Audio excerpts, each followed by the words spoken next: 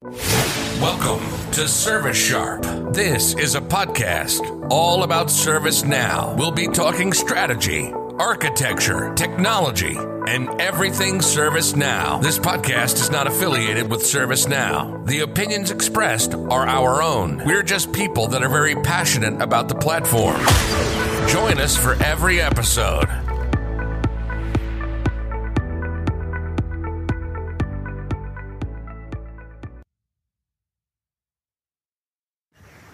All right, welcome back. This is Jason Gibson with Service Sharp. Today we have Jeffrey, and I'm sorry if I pronounce this wrong, but I'm going to try and get this. Jeffrey Tefertella, right? Yes, sir. He is with us. And Jeffrey, if you'll introduce yourself a little bit and tell us kind of a little bit about yourself. Thank you, Jason. Thank you all for having me. Jeffrey Tefertella. I've been in ITSM field for 25, 28 years. Mostly on the oversight, clean up mess kind of stuff. January, I left KPMG. I was on their internal side, started up my own consulting company. And so I'm looking forward to this conversation. So some people know me because I have a YouTube channel. I'm fairly active on LinkedIn. That's where Randy and I met. And so here we are. Awesome. Very cool. So also, of course, we have Randy and Justin with me and Brent, kind of our regular crew here. But we also have Kathy here, which has been gracious enough to join us with her presence once again. So thank you, Kathy, for joining us.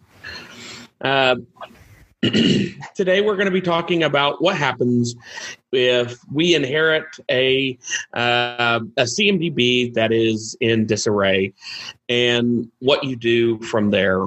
So I'm going to turn it over to the team. So, guys, what do you think? How bad are we talking about as far as inheriting?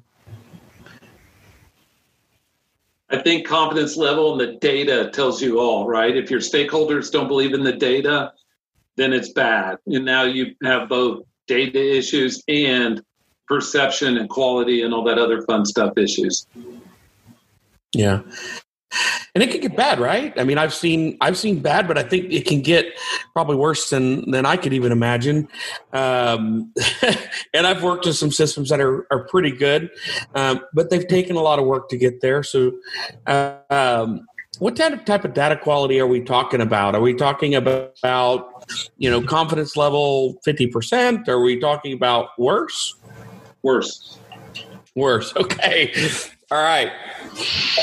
So that's a heck of a place to start.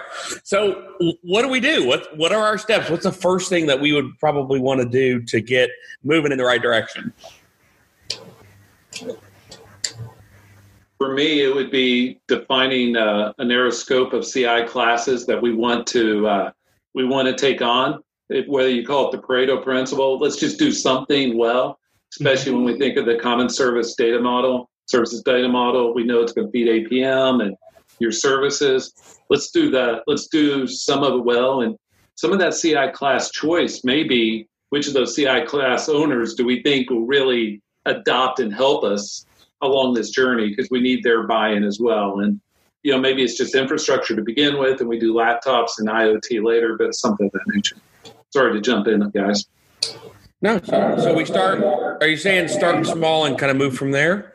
I'd probably try to take the 80%, maybe the servers, databases, networking, cloud if you can easily, things of that nature that we can, and not in every environment. Everybody wants to add 1+ on you, right? You do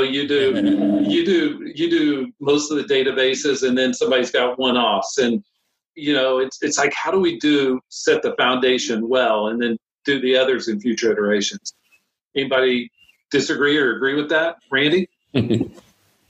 No, I agree. I think that you always want to start small, and that's where you usually see the bad CMDBs how they get started. Is you turn on your tool and just take everything in that could possibly be out there, or your manager or your C-suite wants to see everything tomorrow, or today, and so everybody scrambles to try to jump in and add all of the things to the dashboards and to the databases and everything like that in order to please people, rather than stopping and standing back and saying, okay, what's tactical, what's functional, what can we do that's going to create value without destroying value. And what I've seen with some of the CMDBs we've talked about, because we talked about in the past, we having CMDBs where Discovery was turned on for years and no with ServiceNow and no management of that being done.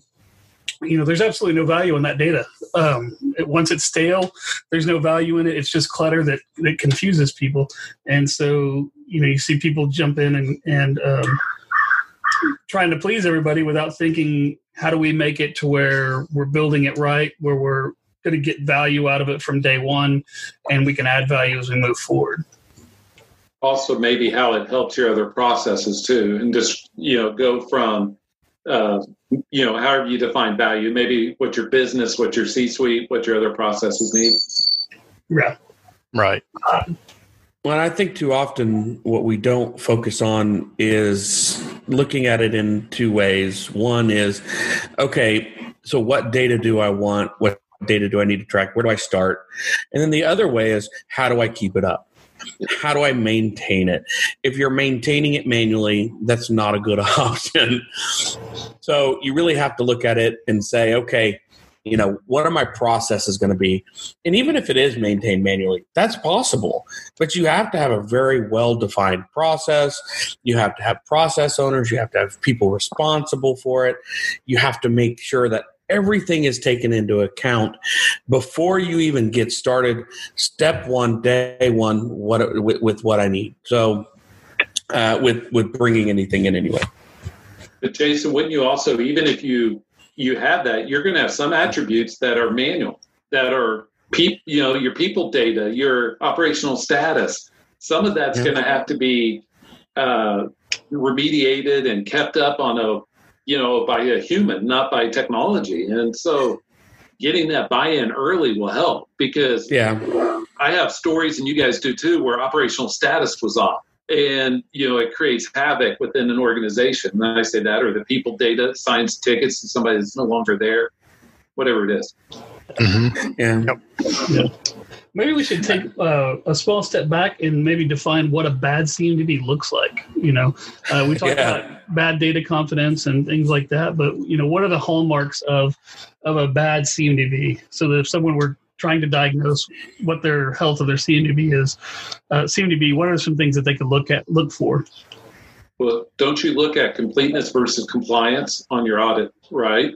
Mm-hmm. And so there's two things I always use. Completeness means like an Excel spreadsheet, every box is filled in. Mm-hmm. It could be bad, but it could be filled in. Compliance is that data right?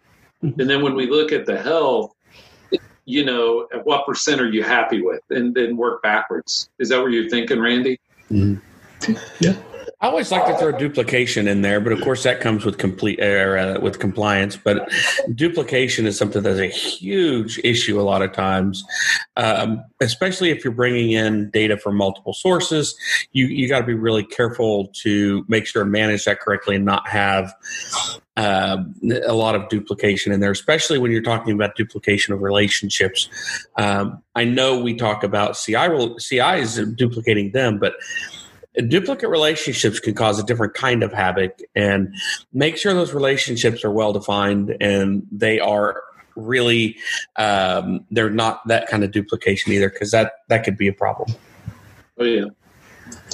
One thing that I've seen also that makes really dirty CMDBs is people not doing the follow up for like retirement or end of life kind of stuff, and so they just the stuff gets added in, and now your CMDB is just growing because they're not taking the old stuff out. So there's always that too. Oh yeah, so staleness for sure. Staleness, yep. Yeah, I think this is a good indicator of the health. Sorry, Randy. I was going to say I've seen the other side of it too, where something's live and they never really onboarded it live because the business owner didn't want to have the chargebacks or to be under change management or other things, right? So you have CIs in your CMDB that really should be there and aren't. Yeah. Yep. Let's hide our devices so nobody else knows they're there, but they're more important than we know. Yeah. Oh, I've seen that. And I've seen that, yeah.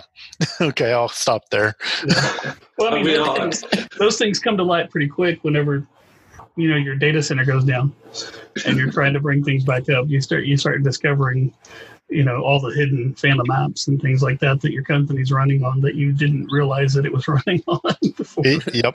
Why is this all running on an Access database? Oh, God. Oh, I hit a nerve there with Kathy. I know I did. Yeah. Or a cloud instance that the business spins up and IT or someone else doesn't even know it has, right? Yeah. Of that nature as well.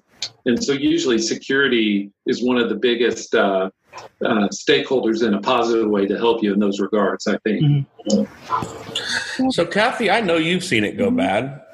And I noticed... definitely walked into it bad. So what did you do to kind of help?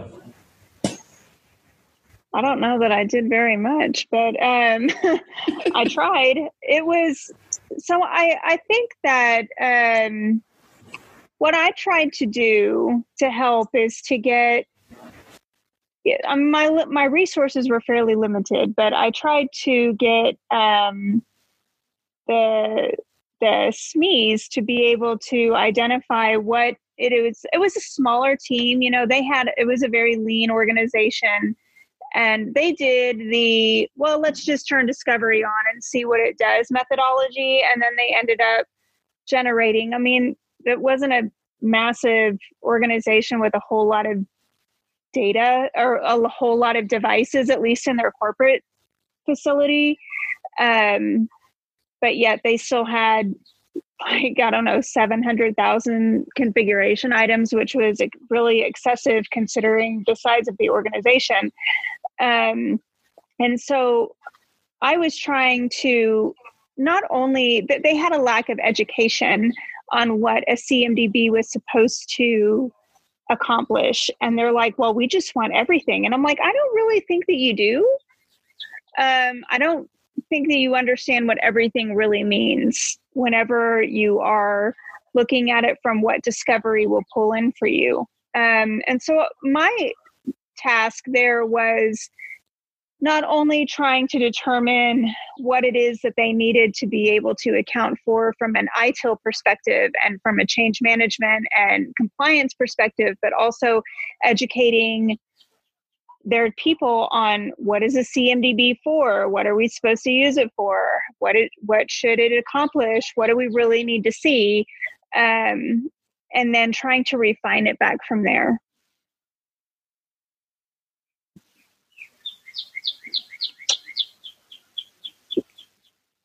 Jason, you're on mute. Yeah, sorry. I said I find it difficult at times to because if you don't have the buy-in from the CIO from the top and understand what they need in order to get done what you need to get done after it gets to your desk. Because if they don't understand it or they don't know it or they don't see a need for it or don't understand the need for it, or I've even had organizations say, why do we even need this? We don't use it for anything. And it's like, well, you do, you just don't understand what you're using for. And so having those educational conversations with the executive leadership, not just directors, but the CIOs and the VPs, and really get people to understand what it's used for and get their buy-in. Because otherwise, I don't think you ever get a really stable, well thought out, well done system. The other thing on where Kathy is her leadership I don't even know, the situation, but the leadership didn't understand that the more CIs you have, the more it costs you in time and energy to keep it up, right? Yeah. Yeah. What is your maintenance burden?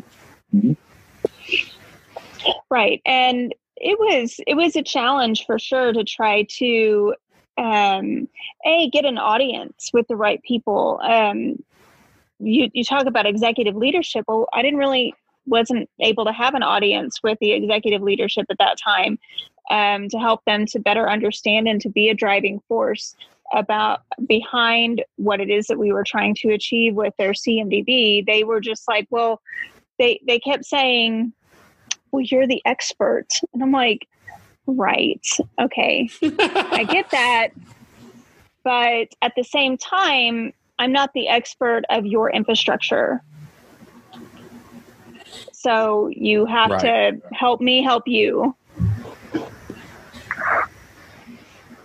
I think we talked about that the last time we met up. We talked about that, the business and IT don't always communicate in the same languages. And, I think that IT sometimes operates in a vacuum when it comes to leadership, expecting leadership to lay out things that they don't understand they need to lay out.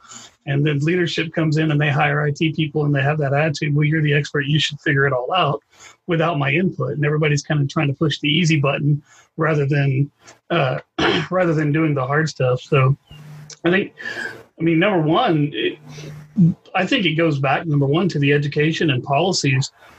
That's the very first step in a foundation for a good CMDB, in my opinion, is, if management doesn't know what a CMDB is or what it's used for, then you don't need one. You're going to cause more problems and then you're going to get benefit out of it. And at the same time, if they do know what it is, but you've got horrible policies for managing stuff as it is, you don't want to automate those, because all you're going to do is get, if you've got junk policies that are creating junk, all you're going to do is make junk faster.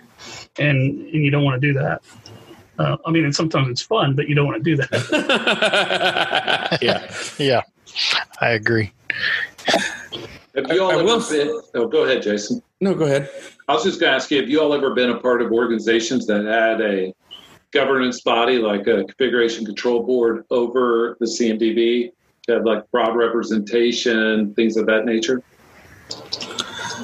We've been a part of some. Well, I can speak for myself. I've been a part of some that were trying to set that up. That a lot of the consulting I've done has been in companies that were on the cusp of going from being the world's biggest mom and pop to being a grown-up organization, or I say grown-up, but to being the acting like an organization that's the size they are. Once you hit a certain threshold, you have to change things. Things can't be as informal as they were.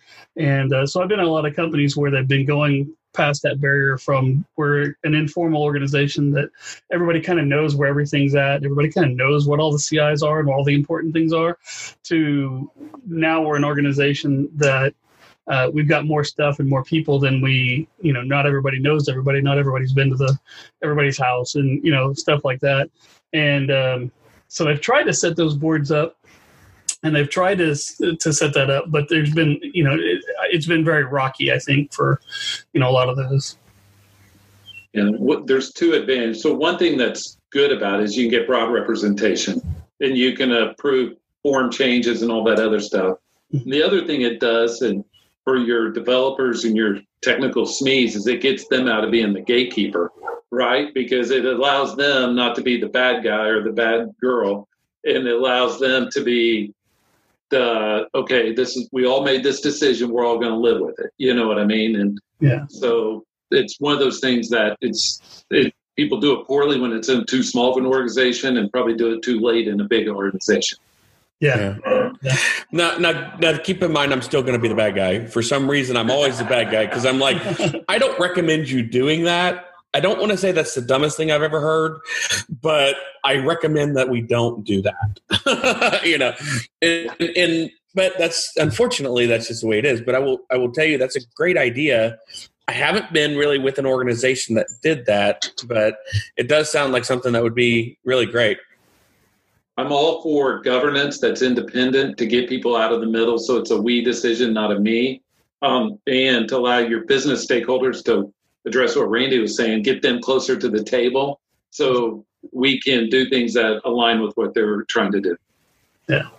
Yeah, I like it. I like getting there to be more of a collaborative environment, but at the same time, I'll tell you, I've been in places where there's been too much of a collaborative environment where it's we have a consensus for every decision, and what that means is no decision ever gets made, or no decision is ever permanent, and that's caused. I've seen hundreds of thousands of dollars wasted on projects because of that. I've been in those situations too. It's usually the lack of somebody. The culture's not there for people to step out and make a decision, right? Yeah. I've also seen it be really bad when everything has to go up to a single governing body. I've been in a university style where everything had to go to the board of director or to the board of trustees, or I forget what they call it now, but it was a group of people that made decisions that have no idea anything about IT. And they made this decision for everything that happens in the organization. And that was such a bad idea because they literally had no idea. So they're going, how much is it? Oh, that sounded cool. Let's do that one, And so they didn't really have the background to make the decisions. And the thing I like about what you're talking about is you're talking about buy-in from areas that should know what they're doing and areas of IT that should have an input to how that is handled in the CMDB. Yeah, like CI class owners, and you want them at the table. You want your business, but it's just one of those things that not every organization it works, but it allows them to move faster. Like, what metrics do you want? How do you add scope later? We want to add these attributes. Who makes that call? And we want to add this attribute, or we want to turn on discovery for this. And it's that kind of thing is. How do we enable things to move faster? And the one thing about the configuration control board is it's where change management, if you look in the old ITIL books, intersects with configuration management, where it said configuration control in the change management books. And so it's where that intersects. Now, I sat on one of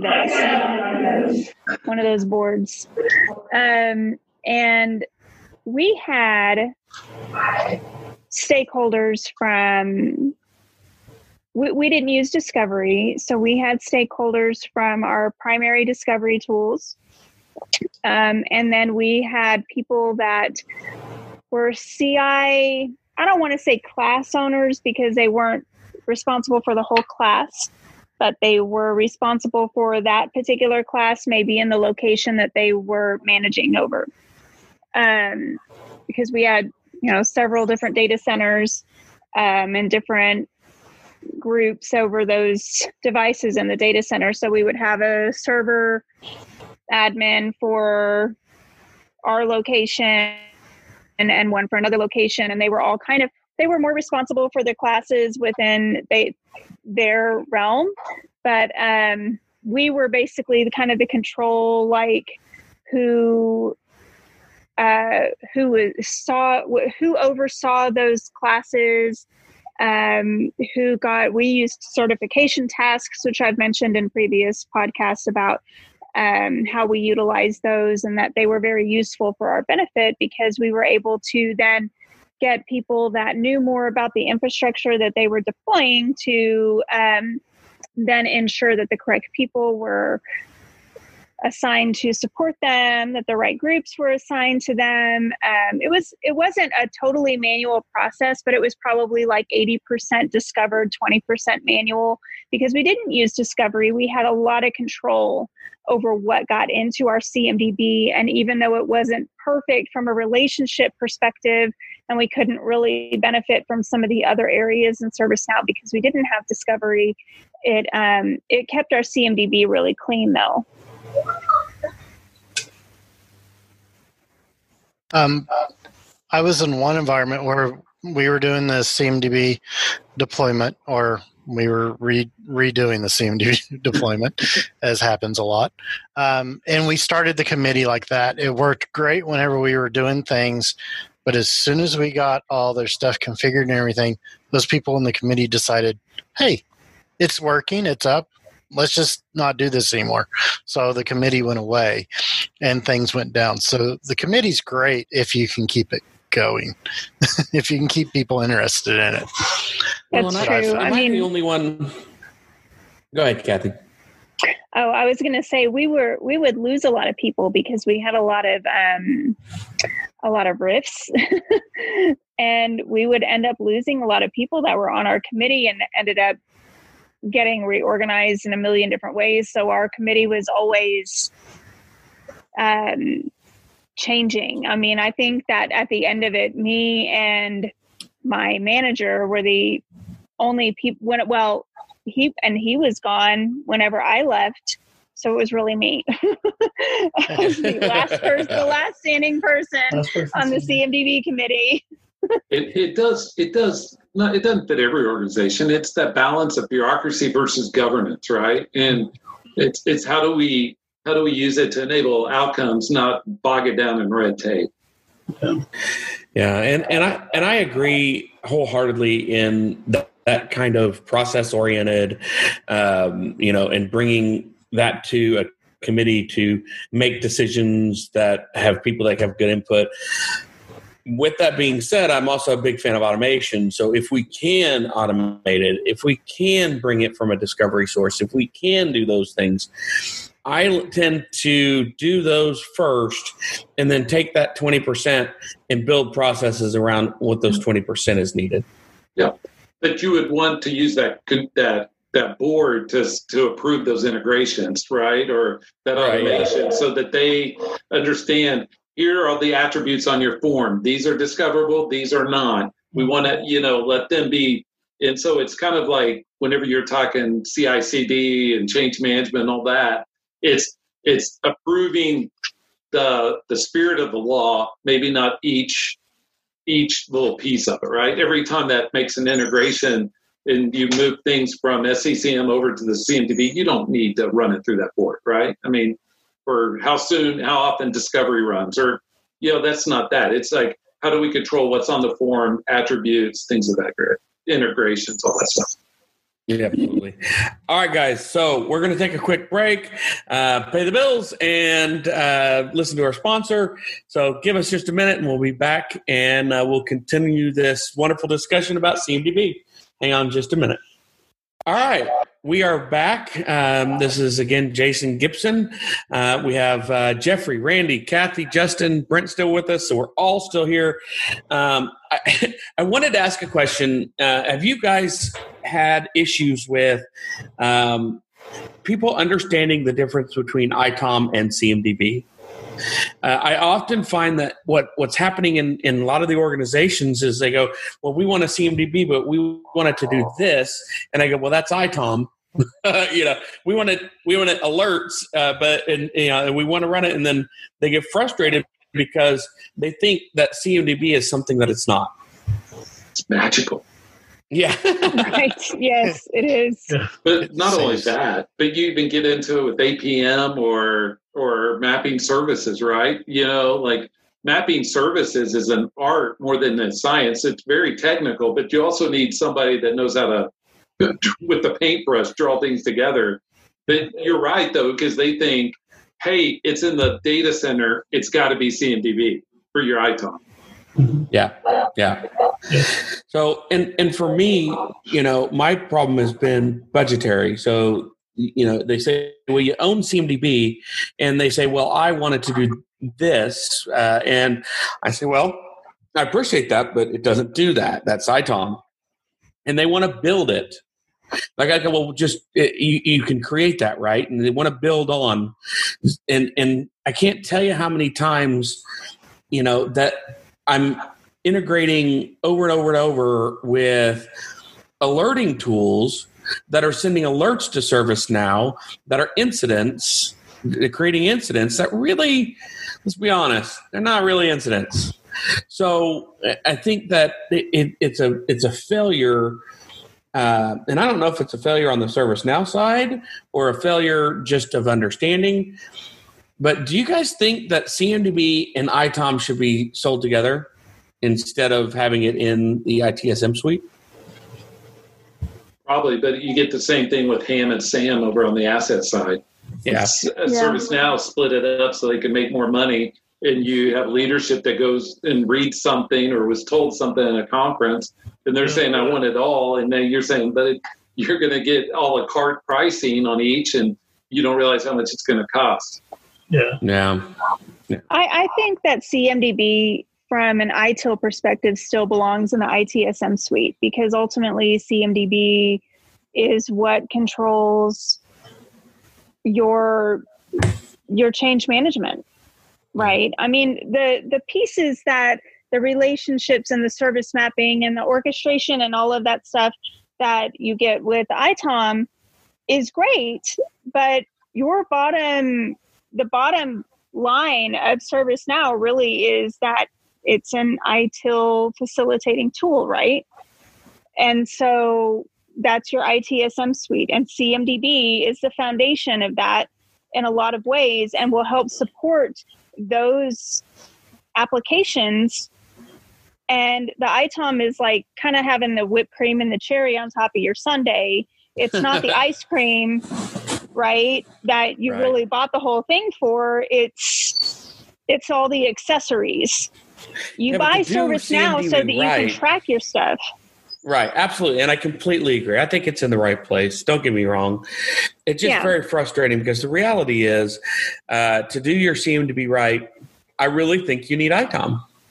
And maybe I'm wrong, but it just seems like that is a constant thing that comes up in we're doing a refresh of the CMDB, and it's like, no, remember, we don't have Event Hub, we don't have orchestration, we don't have event monitoring, we don't have all those things, and over and over it keeps coming up. Yeah.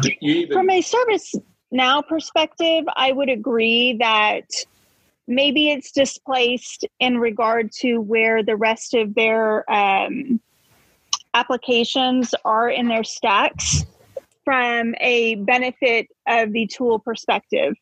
But from a general how you want to run your organization perspective, the CMDB really should be tied to your service management piece, because then you know what's being changed, you know what's broken, you know what has problems, et cetera, et cetera. Yeah. I guess I look at it as a progression, right? Having a CMDB gets you kind of there. Having ITOM, having discovery, having all those other tools at your disposal, having, real insight into what's going on with your systems with alerting and that kind of management of that side of things feeds so wonderfully into the service management side of things. And that's what I will tell you, that it's just amazing to me is it's constantly doing that. And it's every single piece of ServiceNow does this. It adds to every single piece of ServiceNow. Even like the knowledge side, I was going to pile on and support Kathy here, but even like the knowledge piece with runbooks tied to CIs, right? I mean, that's a benefit. Or now I'm not going to mention, there's some add-ons that allow you to do business continuity tied to specific CIs. And so having that tied in on the service management piece is awesome. Now, to your point, Jason, it'd be great if it was easier to connect to the ITOM without having to go, for Kathy's example, without having to go buy some whipped cream and cherries. It'd be nice. It'd be nice if it was just able to do that. Absolutely. And we said it I think it was 2 times ago, that ServiceNow is the poster child for you got to spend money to make money, as far as and it definitely is the way that things are packaged. But I think that the benefit there is there for your company if you do have all those integrations. But we run into that the age old problem of you've got the constraints of budget, time, and scope that are always there, and how do you balance that? And I like to start with scope. I see so many people that don't ever have a scope in mind for what they want. They just want something. They just want to, from a C-suite, and I'm going to insult some people here, they just want a shiny button that says everything's okay or everything's not okay, and they don't want to mess with the details. And then that gets translated down by everything that you see that at a trade show or something like that has shiny buttons. And I worked at a company where I swear the owners went to trade shows and stuff started showing up at my office, and I'd get a call when they got a delivery notification. They'd be like, "Hey, is that implemented yet?" And I'm like, "What implemented yet?" It's like, "Well, we bought this that's supposed to do this, this, and this." And I was like, "I don't know. It's sitting on the stack of the other 5 boxes from the last 5 trade shows you went to, that we haven't started with." And I mean, it was literally, that's how things went. And sadly, in some organizations, the mentality hasn't changed. So I'm a big fan of locking everybody in a room with a whiteboard and saying, let's draw out what you want to see and what all it's going to connect to, and figure out where our knowledge gaps are, do we even know what we're talking about? One, and if we don't know what we're talking about, we need to bring someone in, or go to some training or do a webinar or something like that at least we're all talking the same terms. Because we've been throwing around a whole bunch of acronyms, but I bet there's listeners that have no idea what some of those acronyms are. And you're going to find that in any boardroom, everybody's going to throw around the same acronym, but do they know, if I say ITOM and you say ITOM, are we talking the same thing? Are we envisioning the same thing? And I think communication, just my opinion, communication is the bottom line. It's how you start a bad CMDB. It's how you start a good CMDB. It's how you start a bad ServiceNow practice. It's how you start a good ServiceNow practice. And then setting the policies and stuff like that to layer on top of that. Anyways, soapbox, I guess. Sorry. Yeah. No. I think. Well, I think that's it, right? So we've identified really kind of what a bad CMDB is, but how do we get a good CMDB? We've touched a couple of different areas, whether it's processes, whether it's taking it small, going, I also say go, I say go slow, but that can mean different things to different people. I mean, be cautious, be careful, be deliberate. I keep telling my son when he runs across and falls about every 12 seconds over his feet, okay, so you got to start being more deliberate in your actions. Well, there's no difference here. We're starting something we don't understand. We need to educate ourselves, and then we need to start. We need to start small and be deliberate. We've talked about bad and we've talked about good. The one thing that I would think that needs to be included is some kind of measurement or metrics, so we know what's bad and we know what's good. And so, data quality to me is like your checkbook. If I told you your checkbook was 75%. We have young listeners; they may not know what a checkbook is, but your PayPal account. If I told you your checkbook or your Venmo was 75% correct, would you think that's good or bad? And then if you think that's you go, hey, that's good, and then you go, whoa, what's that other 25%? Right. That's the conversations we need to understand on our measurements, our metrics, all that stuff. How are we measuring it? How do we know what good looks like? All that fun stuff. And that's the start of a lot of arguments in marriage right there. Yeah. What's that? I think 75%. That's great. Don't worry about it. Yeah, you don't need to know where that other 25% went. Yeah, that's right. Yeah. It's usually in my tool chest. Yeah. It's usually right behind you in your office. I just think that we need to talk about metrics and measurements, not in terms of because some of it comes straight out of the box, right? Great. But we also need to understand whether we educate the people that view it or change it to what it needs to be, run it through some BI. But we need to be able to make sure everybody sees the same thing, understands it as the same thing, so they can see the incremental progress. That's how do you know where you're gonna? Yeah. How do you know where you're gonna go, and how do you know when you've gotten there if you didn't measure it to begin with? Yeah. And you got to start with a baseline. You got to know where you're bad, right? So start there. What exactly does that mean? It could be confidence level from the end users from surveys. It could be, that could be added in as measurements on how well we're doing, is confidence level, and of course you have your standards, as far as ServiceNow is concerned.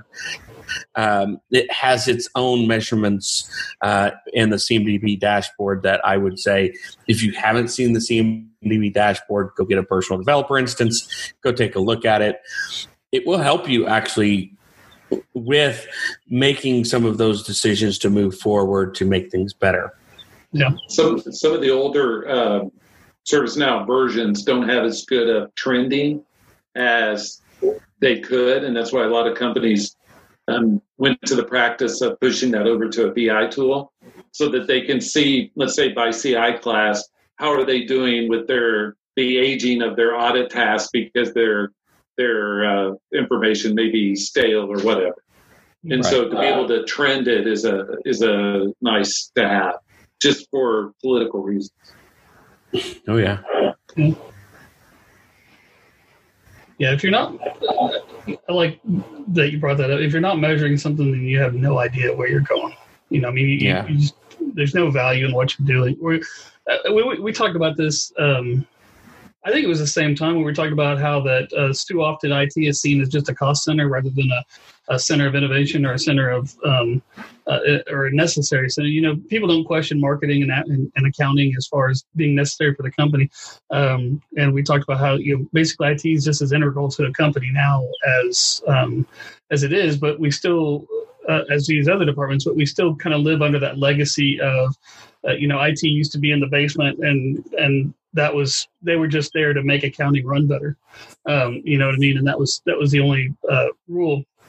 And we also have to get over, I think, metrics as a dirty word. And I've seen, as a manager, a lot of resistance from time to time when you go out to show metrics where it's just, you know, hey, they want these metrics so that they can cut people, or they want these metrics so that they can do, cut corners or whatever. We've got to get beyond seeing metrics as punitive and get to where we see them as being, how we describe our value that we're adding. Yeah, absolutely. So, and I think I've mentioned that even as early as, when we talked about road mapping at one point. Yeah. You know, when we're road mapping, we have to know where we're going. We have to have an end in mind, and we have to know where we're at today.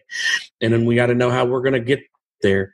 And so combined with the road mapping, you know, if you have that real strategic, that strategy of here's my roadmap, here's where I'm at, here's the metrics to measure where I'm at, here's what's going to be where we're going, and here's how I'm going to measure being successful.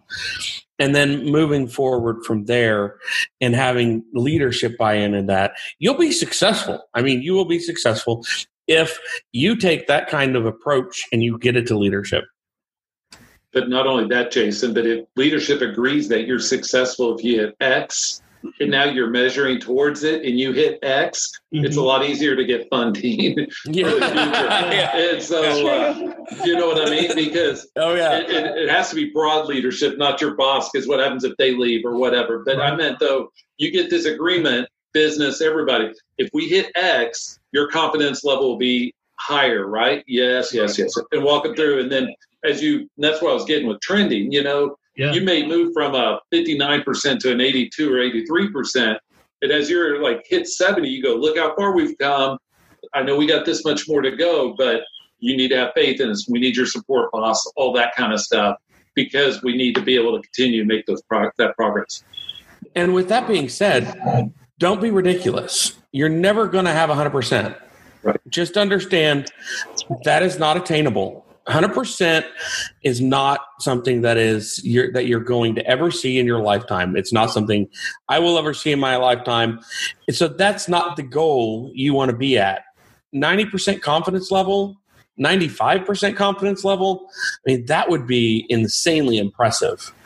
So, you know, when it comes down to it, you want it to have your goals that you're putting in place and your measurements be realistic in where you can get to. And even on that, Jason, you don't want to agree that we can get 85 and now you bust your tail and you're at 85 and boss says, hey, next year's performance goals, I want you to be at 95. You know what I mean? You want to have those. You guys have been there, right? Yeah. Yeah, that's true. Yeah. You want those agreements ahead of time just so you don't fall into that, get sucked into that trap. Yeah. But it is also about the confidence of the user base and the business stakeholders. So when a change comes through and you say, it's not going to impact you because, you look up CMDB and see all the relationships that they have faith in it, or an incident to one part of the data center versus another. You want to be able to build up that, that confidence. Yeah, I think that both sides of the equation need to over communicate in the beginning, so that they build that confidence as as they're moving forward, rather than, I want a button here, show me, just make my screen light up when everything's good or something like that. Scrolling banners, flashing scrolling banners. Go back to the 80s. Sorry. Yeah. All right. So what else do you guys have any other kind of metrics that you use that would indicate when you're there, when you're successful? How do you measure that? What does that look like for you guys? I'll give you one that's way outside the box, way outside the norm, is the ability to find changes for all of the CI change in status, change in attributes for that, because that means that somebody's following your process because you have a change request for it. Yeah, I think it's a good metric. Yeah. You know what I'm saying? Because it runs and it runs and it goes and looks for the change, not to be, talk too low, but it's looking for that. And so if it can't find that change, then we aren't doing what we're supposed to. Yep. On the CMDB. Yeah. I mentioned the trending as well, but the trending, I like movies. I don't like snapshots. Yeah. Yeah, absolutely. And that's what you're ultimately going for when it comes to, incident and problem management, is the trending, so that you can, when do I convert this to a problem versus an incident? And maybe we ought to stop buying that model because the trend says it sucks or something like that. You know what I mean? Mm-hmm. Those are the things you're looking for to get value out of the CMDB anyways. Yeah, absolutely. How about also man or woman hours that have to maintain it? Yeah. Well, and that comes to people like Justin who are doing the development side of it. How many times have you been told they want everything to run without any manual work? Good luck with that. Right? especially with like operational status. That's the one that's sneaky important to most people.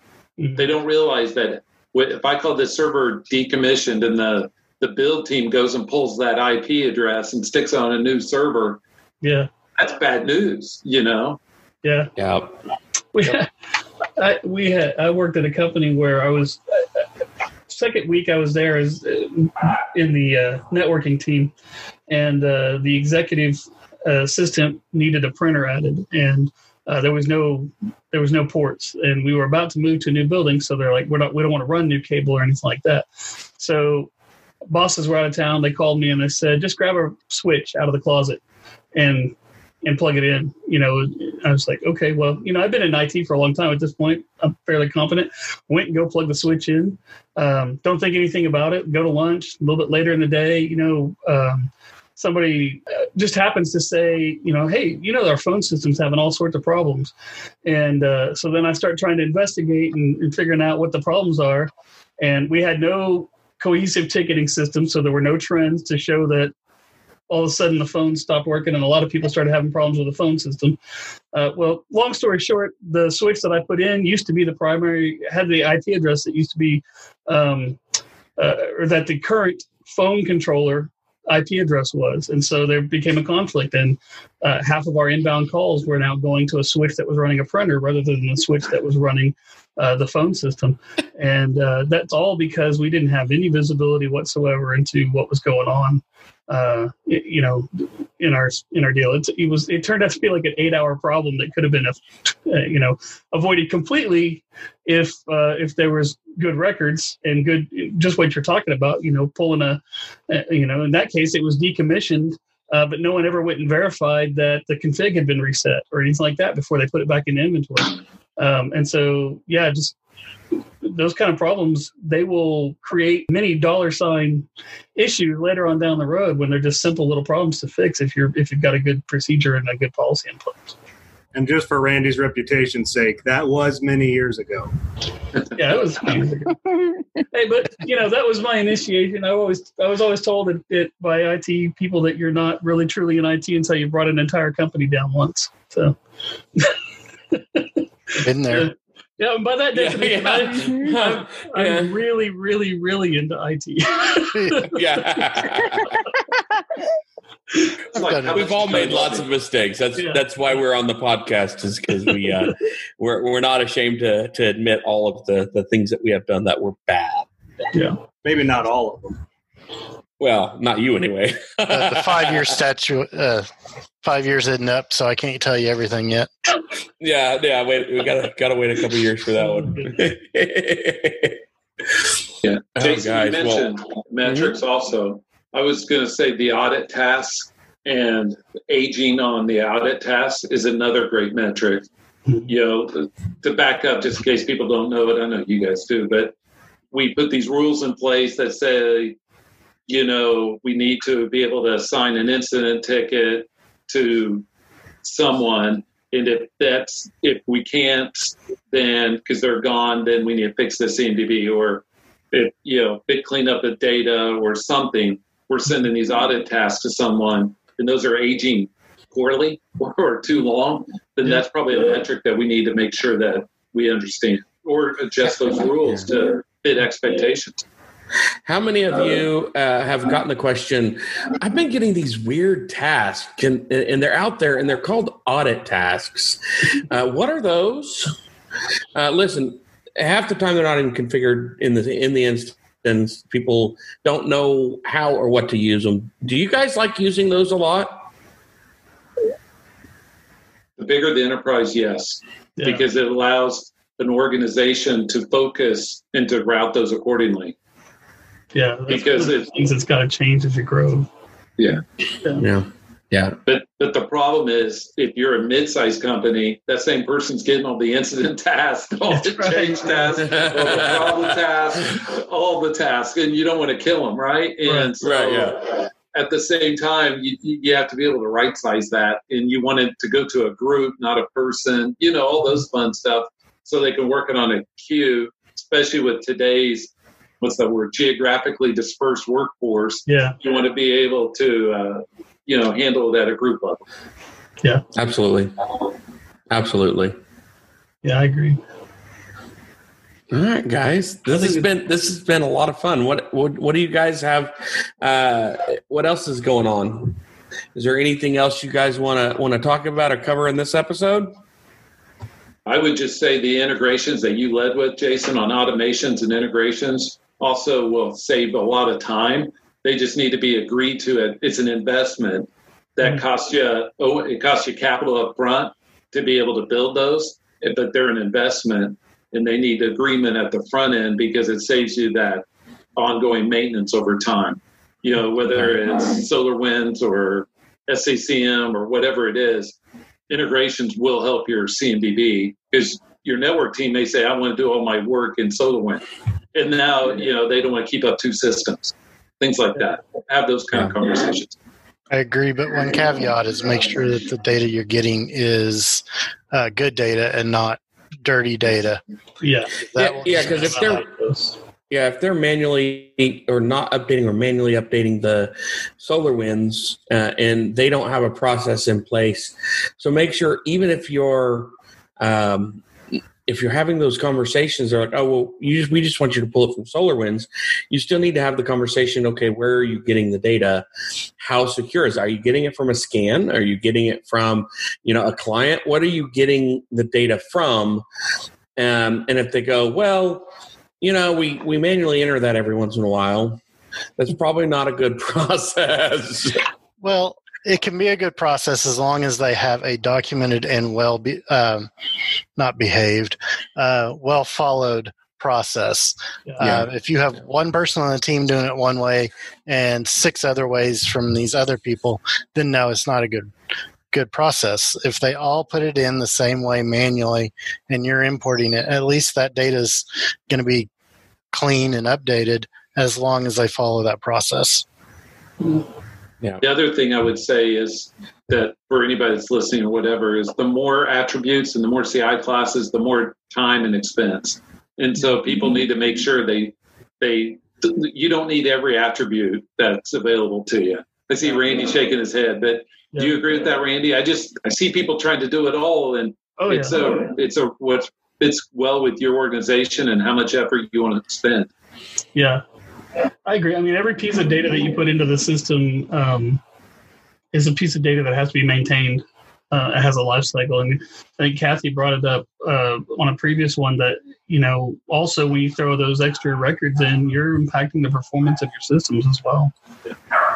Yeah. So I think everything needs to be, the problem with CMDB that I see with most people is discipline, and it takes discipline to do it right. And it's kind of what we're talking about here. And it's worth it, though, to take the discipline up front to justify, I need this attribute because this attribute is going to help me with this or this, some of them, even if it's something that you think, well, that's a default, of course, everybody needs to know that. Still, in your data definition document or whatever you're using to track that, have a column that says it's because of this. We need it because of this. Because I think I said it before. You don't need to know the color of the server, so don't track that kind of stuff, unless, of course, your whole NOC and your disaster recovery system is based on the color of the servers, and that's the ones that you replace first, or something like that. If that's the case, let me know, because that would be funny. That's actually not a bad idea, though. If you have like a whole section that the racks, you paint the racks green, maybe not paint them, but you have some like this is green rack, which means 2020 is when we installed the hardware. I will say that in a lot of networking places, we do use different color CAT cable to delineate. This is connections between switches. This is connections to servers. This is connections back out to clients. And this is secure VLANs and things like that. So it's not as outlandish as I guess. Well, you do that for power too. Yeah. Yeah. And I would say, go ahead, Kathy. Oh, I was going to say that this may lead to a whole other podcast topic, but I really believe, based on my experience at least, that the success of your CMDB is directly correlated to the maturity level of your organization. If you have an organization that, and like I said, this could lead to a whole other hour-long conversation. But if you're real with yourself and and you look at standard maturity levels, and you're like, okay, well, this is where we're at, then a lot of times those really immature organizations that don't have a lot of processes, don't have, or their processes are completely crazy. Their CMDB, if they have one at all, is going to be very reactive, like they are. Yeah. Which is what I saw, at least in the last time I managed a CMDB. They just went, well, we have this tool. Let's just run it and see what it does in production. Yeah. Awesome. I've also seen it where the process was, if we have a major incident around it, then we need to track it afterwards. But to Kathy's point, not everybody thinks their baby's ugly. Some people think they're mature, and it's not, right? And you need to walk into the MMI and say, can we do this repeatedly? Because you all have been there where people go, oh, we're the best thing since sliced bread. Oh yeah. And it's you're just like, are you sure? Is that when you get outsources? Is when they want to tell you have an ugly baby? Hey, I have 2 teenagers. I don't like going there too much. No, I still got you. I guess I still got young ones. They're still cute. We give them time. Anyway, with ITIL and ITOM, CMDB, all of that stuff, it's not an IT problem. It's a company problem. And people have to get out of that mindset that it's something that IT runs on its own. It may be, ITIL stands for information technology, but it is a company-wide issue because everything is so integrated. It's not going to be just one person that can't use a spreadsheet if something major goes down. IT is integrated in everything, so really you've got to think about all of these things holistically from the beginning, and that's the beginning of going from being an immature organization to being a more mature organization, is everybody having a seat at the table and having their voice represented when it comes to these different areas of the business. So Randy, would you take that a step further, that everybody's got to be able to look at their stuff and say, it may not be where I want it to be as well? Oh yeah, absolutely. I think, I'll just, and this is another thing that I'll get on a soapbox on if I'm not careful, but pride is the enemy of progress, and pride is the enemy of profit. So. That's right. Yeah, I think that if you think that you've made it, then that's your biggest problem. Yeah. It's everybody always has room for improvement. Mm-hmm. Even if you think that you are at a level 5 maturity based on your processes, they still can probably be improved upon. I mean, depending on what standards you're going off of, what's your failure rate? I mean, how often are you could pull in all these statistics and use a lot of, Six Sigma type stuff, to determine your productivity and efficiency levels. But at the same time, it's like, if you get to the point where you're like, well, I think we're fine, I think we've made it, then that's at the point that you start failing.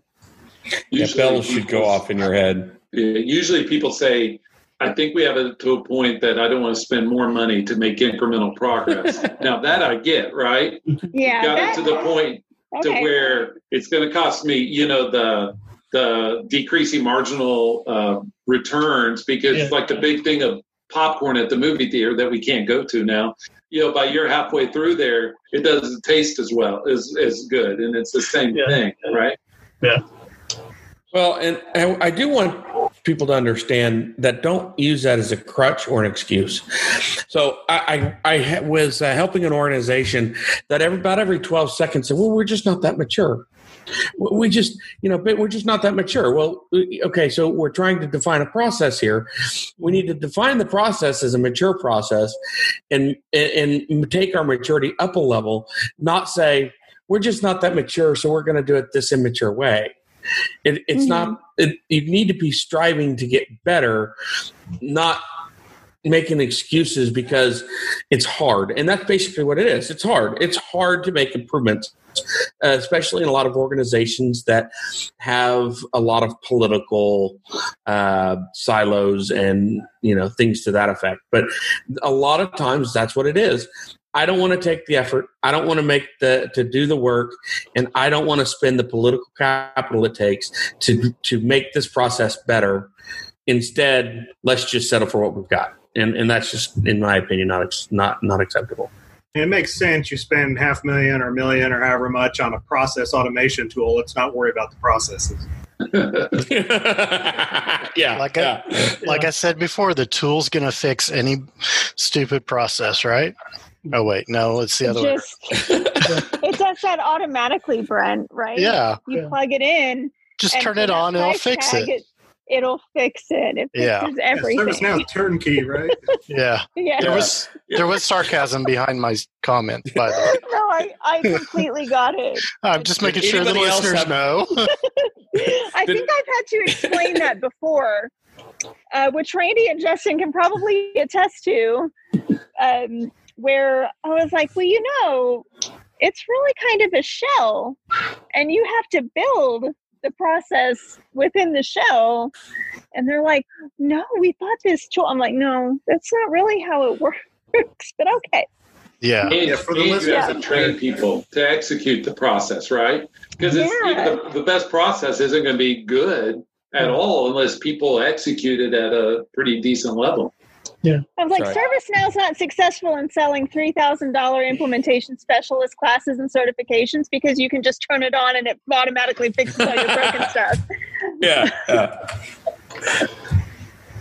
Well, I think it's the age-old problem that you see where people just throw tech at people and process problems rather than taking the time to stop and do root cause analysis and actually figuring out where the problem is coming from.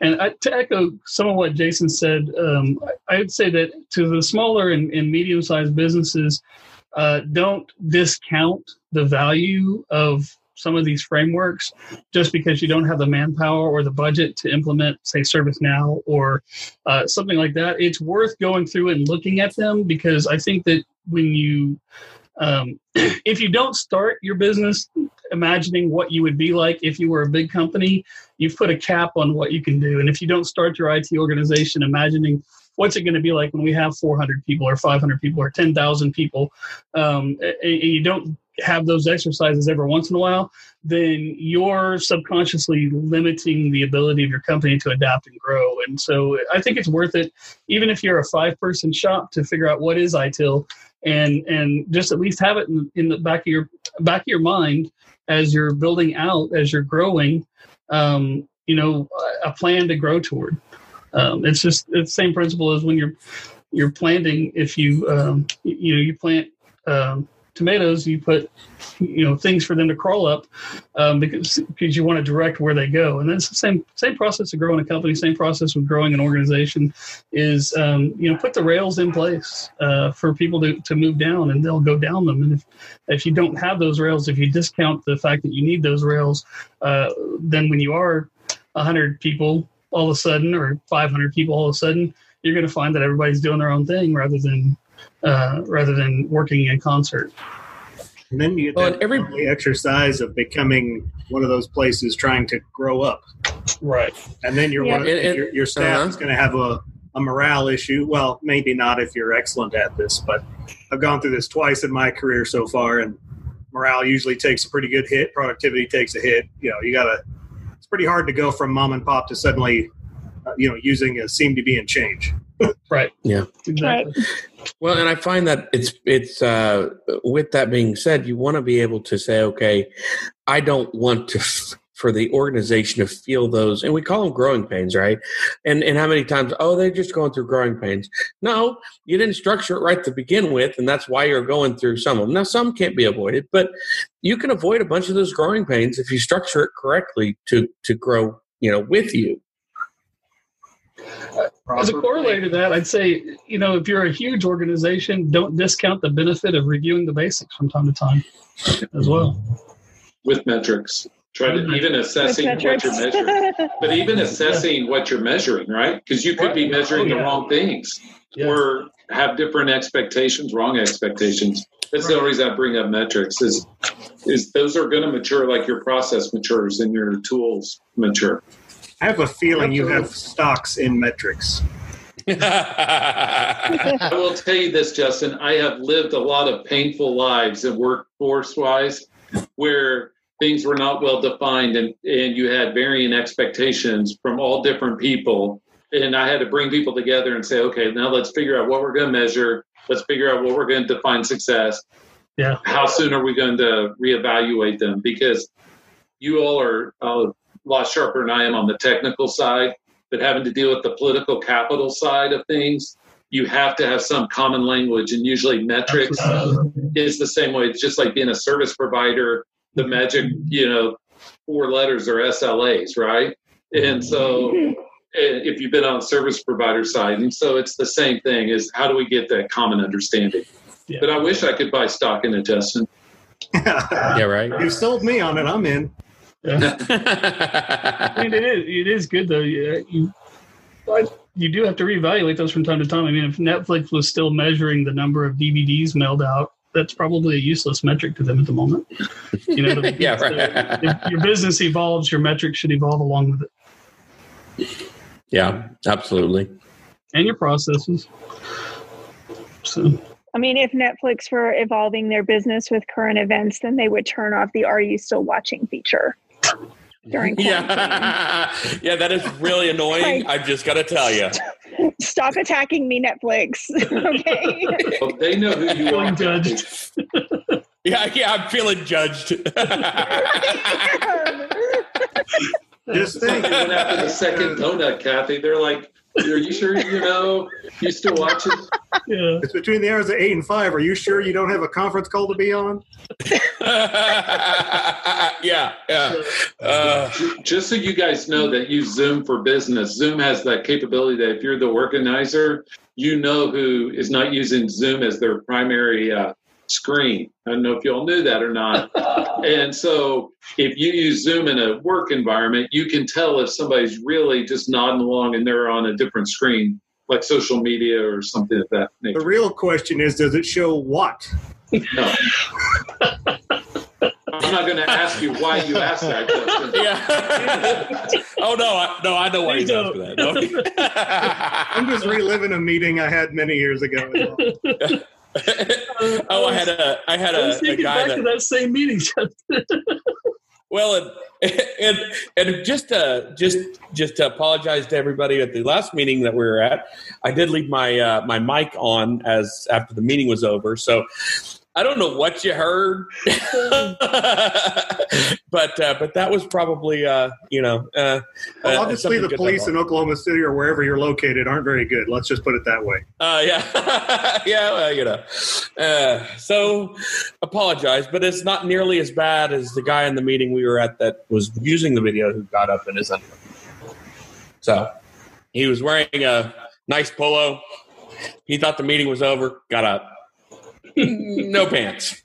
Yeah. Hey, dude. So Casual Friday has a new meeting with Zoom meetings. That's when you hit record, Jason. Yeah.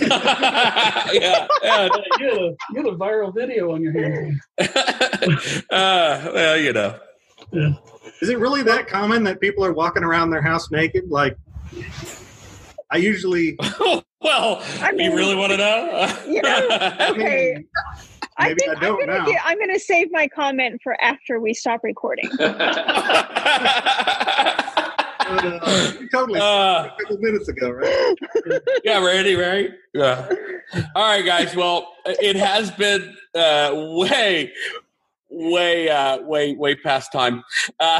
So thank you for joining us.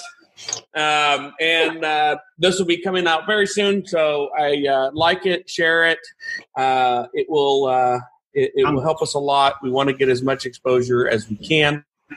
The shares really do help. So please try and do that. And we do appreciate you guys joining us. Yeah, Jeffrey, thank you so much for being a part of it. Yeah, pleasure to meet you. Thank you. Thank you, guys and lady. Thank you. Bye.